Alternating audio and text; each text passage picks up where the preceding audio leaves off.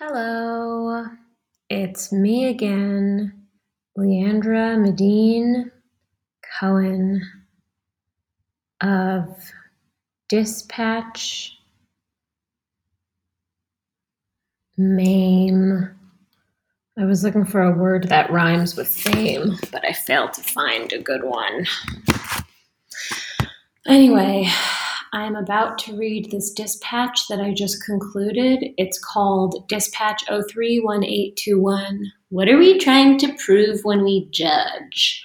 I have not yet delivered unto this dispatch a subtitle, but I'm going to go now. When I say go, I mean I'm going to start reading.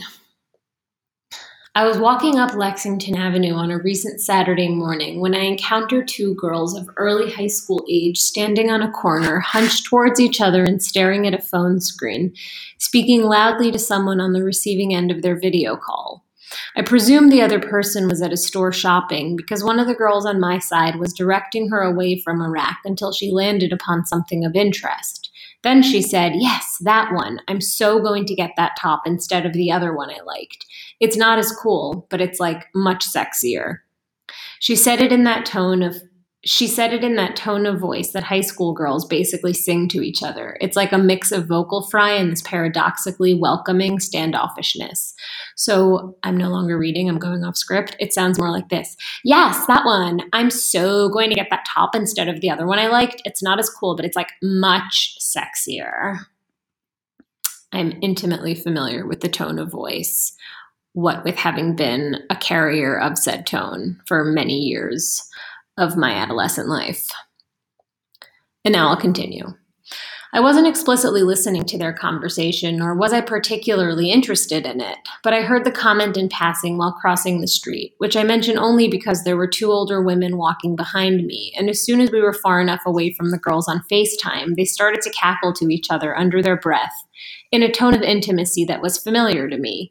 It's that of two people who are in the process of striking a bond over a mutual judgment of something or one else. It had not occurred to me that I myself didn't consciously pass a judgment of the girls, though clearly I was making one about the women. Instead, I observed, I think, because I did pass a judgment subconsciously, how otherwise would I have been able to fill in so many gaps of assumption?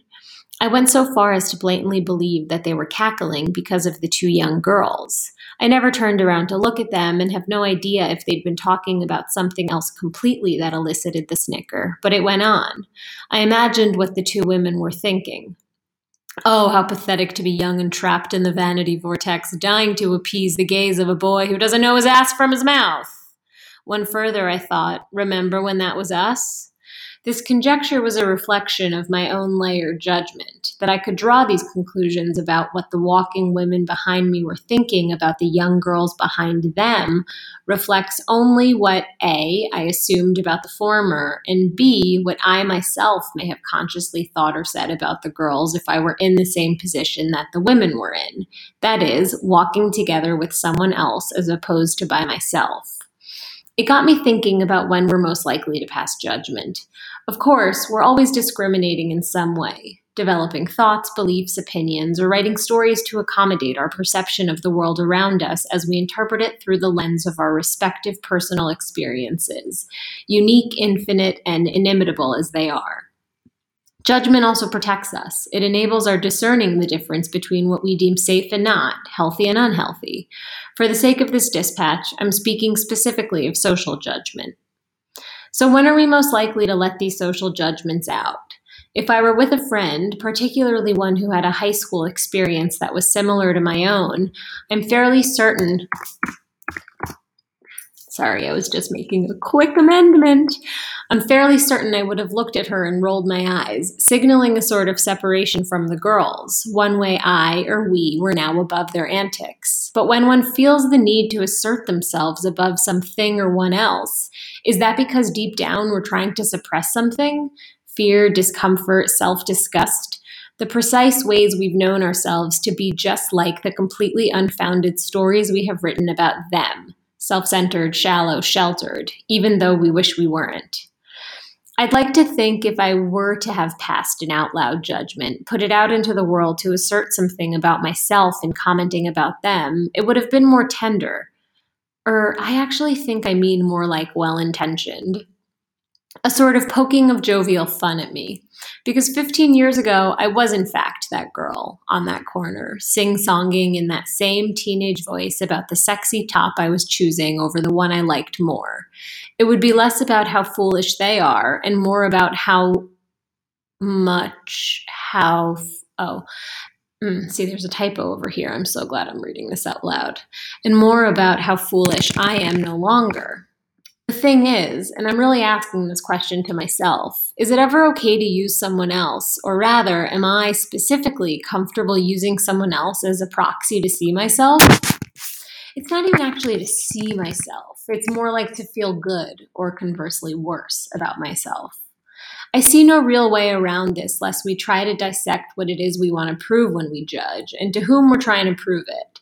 For me, judging is like signaling. On the one hand, I might be trying to create a connection with another person, bidding to strike a bond over a mutual disdain.